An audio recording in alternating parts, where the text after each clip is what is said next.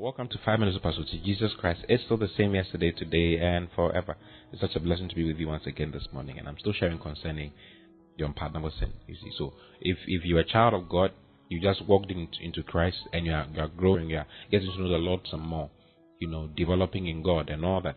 You cannot commit the unpardonable sin because you pay the description I've given to you according to the scriptures. I'm not the one who just gave it.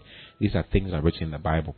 You see, those who were once enlightened, taste of the heavenly gift, and were made partakers of the Holy Ghost, and have tasted the good word of God and the powers of the world to come. It says, if they shall fall away, to renew them again unto repentance, seeing they crucify to themselves the Son of God afresh and put him to an open shame. These are people who have made, the Bible says that they've trodden underfoot the Son of God. They've trodden underfoot the Son of God. After they have come to know the Son of God, gotten to know the details of God. I mean, very few people get to this place. You may not have this happening in a whole generation, but we do have it happening. Reverend Kenneth Hagin related a story concerning a certain woman who was a pastor's wife and had been in the ministry for a very long time, for more than 20 years, and was ministering with her husband and doing great things in the ministry, doing all kinds of things for the Lord. All of a sudden, she allowed the devil to get into her mind, and she started. This woman apparently was very beautiful. She saw herself as very pretty, and she gave herself over to the devil. She started, committing adultery all over the place, got into a hotel somewhere, forgot about the husband and the children, and didn't mind them. The husband was still following. The pastor was just following her, looking for her and all that. There was a day, the husband was standing in front of the woman in the hotel, and the woman said that, go away with this your Jesus thing and forget about it. I'm not coming back to the church.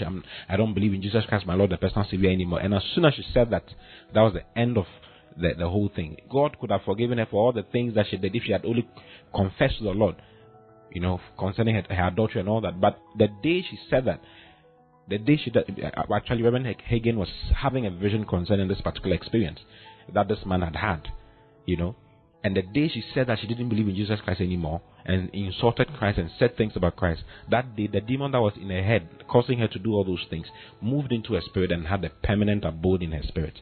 Hallelujah. You see, so that is what happens.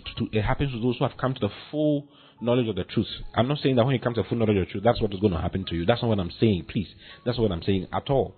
What I'm saying is that if someone gets to that level and gives himself over to the devil and says that I don't believe in Jesus Christ again, and says things that are not right concerning Christ, that person the Bible says it's impossible for that person to be brought back. That is unpardonable sin. He cannot be pardoned.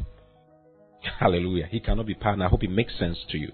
But if you're a young believer, you're just growing in the Lord, you're just coming up, and even if you're a mature believer and you're continuing with the Lord, going with the Lord and all that, then there's no way this sin can come into your life. No matter what you do, there's no way this sin can come into your life until you get to that full point of maturity and do despite to the Son of God and count the blood of the covenant, the blood of Christ, which you were saved and sanctified by an unholy thing, and do despite unto the Spirit of grace. That's what it means.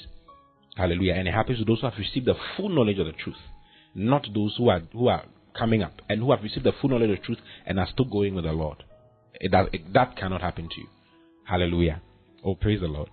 You see, so that's the unpardonable sin. So the reason why that's what God has asked him to treat it is because sometimes you're a young believer, you do something wrong, and the devil talks to you that this sin that you have committed is the unpardonable sin. You cannot be forgiven. You cannot be forgiven. It's not true.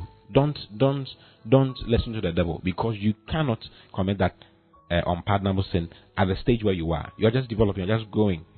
And there's no sin that you can do that can qualify you to be part, apart from declaring Jesus as not your Lord and personal Savior. After you have gotten to that level of maturity, that full knowledge of the truth. Hallelujah. Oh, praise the Lord.